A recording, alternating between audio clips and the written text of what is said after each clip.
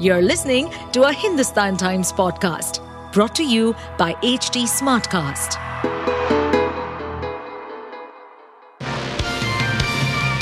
Hello, these are the top news for the day. External Affairs Minister S. Jaishankar said on Friday there was a climate of violence and an atmosphere of intimidation against Indian diplomats in Canada, where the presence of Khalistani groups has frustrated India. Because there is freedom of speech to make threats and intimidate diplomats, I don't think that's acceptable, Jaishankar told reporters on Friday evening in Washington. Relations between India and Canada have been tense of late, mostly due to the presence of 6 separatists in Canada who have kept alive the movement for Khalistan. Canada's foreign ministry did not immediately respond to a request for comment. Earlier this month, Canadian Prime Minister Justin Trudeau alleged that Indian agents may have had a role in the June murder of Khalistani terrorist Hardeep Singh Nijjar.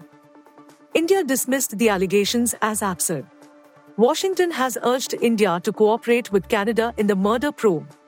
In 2018, Canada is home to an influential Sikh community, and Indian leaders say some fringe groups there remain sympathetic to the cause of an independent Sikh state.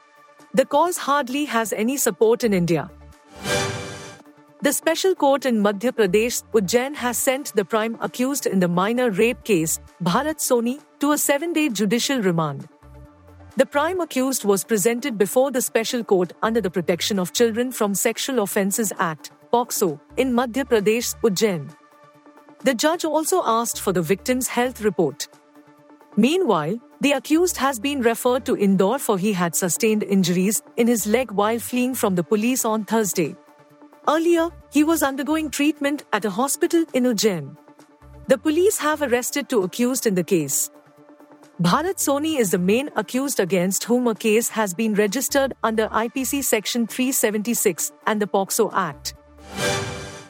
Prime Minister Narendra Modi will attend the concluding ceremony of 2 Parivartan Yatras of the Bharatiya Janata Party in Bilaspur city of Polbound, Chhattisgarh on Saturday. This is PM Modi's 3rd visit to the Congress-ruled state, where assembly elections are due this year-end, in the last 3 months. The Prime Minister will address the Parivartan Mahasankalp Rally, the closing ceremony of 2 Parivartan Yatras, at Science College ground here at 2 p.m., State BJP Chief Arun Sao told reporters on Friday. While the first Parivartan Yatra was taken out from Dantewada on 12 September, the second one was rolled out from Jashpur on 15 September, he said. Both the Yatras saw 83 Swagat Sabhas, 4 roadshows and various public meetings before culminating at Bilaspur, covering a distance of more than 3,000 kilometers across 87 assembly segments, he said. Bijapur, Sukma and Antagad constituencies, all Maoist affected, have not been included in the itinerary, but people belonging to these constituencies were engaged in the Yatra when it passed through the adjoining constituencies. India's Sarbajot Singh and Divya TS entered the 10-meter air pistol mixed team finals to assure the country of at least a silver medal at the Asian Games here on Saturday.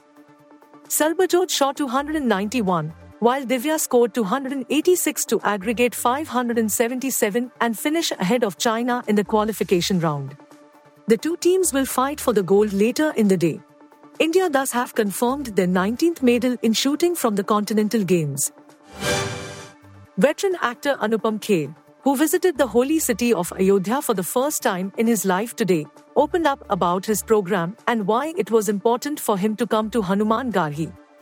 Kher shared the reason behind his visit to Hanuman Garhi. Last year, I took the decision to visit different religious places to offer my prayers.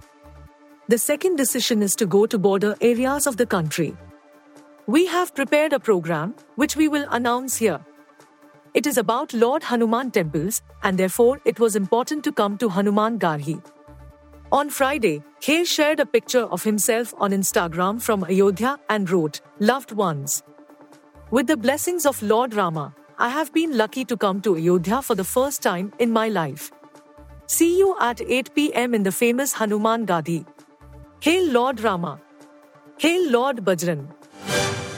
You were listening to the HT Daily News Wrap, a beta production brought to you by HT Smartcast.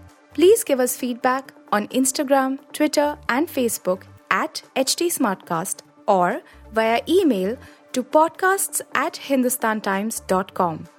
Until next time. To stay updated on this podcast, follow us at HT Smartcast on all the major social media platforms.